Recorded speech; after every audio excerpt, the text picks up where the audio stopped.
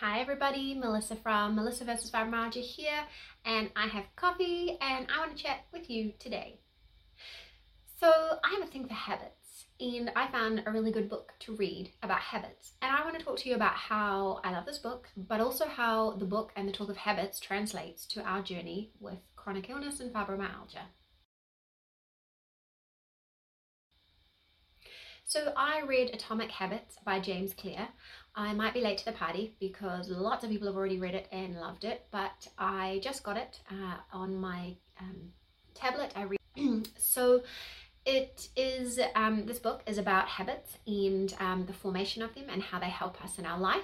And I'm a big fan of simple, sustainable habits for us in our journey because that's what makes it manageable, right? And the idea of 1% improvement. So every day we're not looking for miraculous recovery, we're looking for 1% improvement because that is doable, especially when we are exhausted and especially when we're talking about this mammoth task.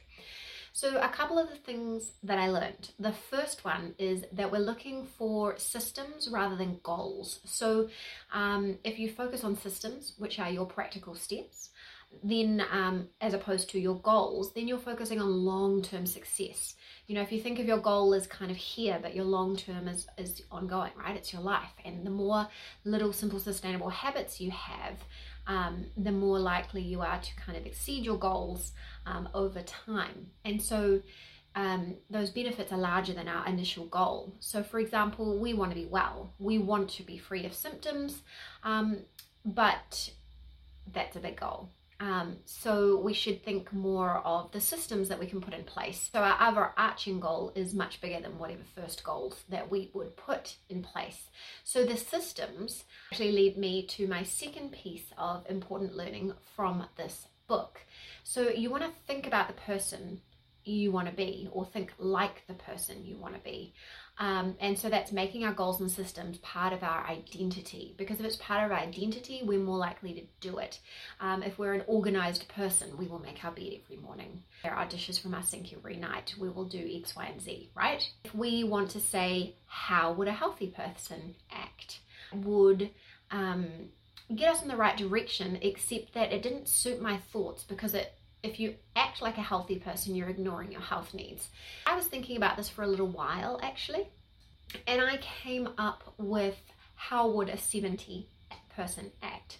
Now this is the CFS fibromyalgia rating scale, which I love, and if you Google ME CFS fibromyalgia rating scale, it will come up and I'll put links below to information. It's my favorite scale. Now I'm around 60 on the scale.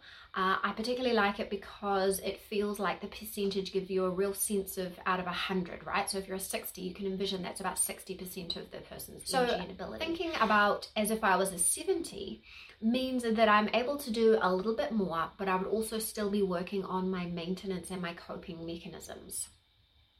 So being a person who has improved levels of wellness, it means I have my systems in place.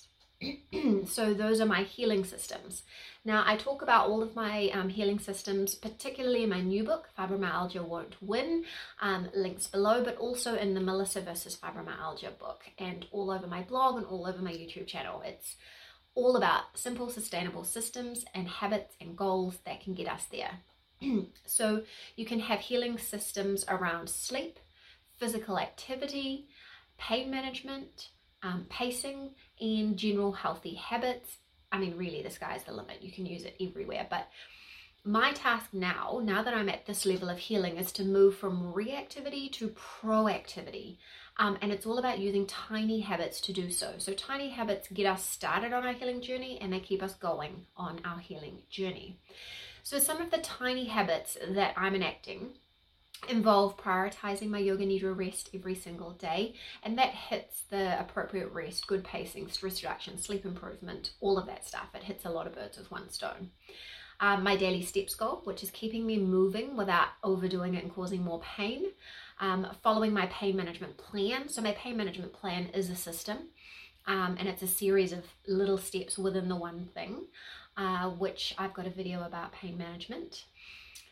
And setting up my work rules. So I'm just getting back into work again after maternity leave with my fifth child, and I kind of have to relearn how to do it because I've always approached it kind of reactively before, but this time I've delved in and gone really proactive. So what I can do to make things okay, how I can manage, all of those simple little habits and systems that you can put in place. So systems for planning the day well, systems for managing everything I've got to do outside of work. And health, so things to do with my house or my kids, little things like my yoga nidra every single day to have a rest. I've actually scheduled my day so that I can have a rest in the middle instead of a lunch break, which makes all the difference in the world. So I want to encourage you to think about the big goal and keep the big picture in mind, but then maybe break it down to how you can act now in a way that will help you to create and stick to systems and habits that will get you there. And break it down. We have massive goals and we can make 1% improvement each day. So think about those things. So when I just said, little habits I'm enacting, things like yoga nidra every day, that increases my day, my symptom levels, my life improvement. It makes a big difference to me every day. That little half an hour rest makes a massive difference. It's been more than 1%, but it seems so small, right? To prioritize that one little thing or a daily steps goal. So someone who is working towards wellness, someone who is working towards being a 70 and acting like a 70 does all of these little things. So let me know, what are your simple sustainable steps that you are working on? Where are you right now? I've got resources for you in every single area that I've managed. So sleep, physical activity, pain management, pacing, fatigue management, and your general healthy habits, because those are important as well. So I'd love to encourage you to check out that book if you're curious, but also all of the resources that I have linked for you below, because I have quite a lot at this stage. Tell me what goals you're working on now, and come and let me know over on Instagram. That's where I've been sharing my Healthy Habits Challenge and all my other challenges that I am going on. Be well, catch you soon.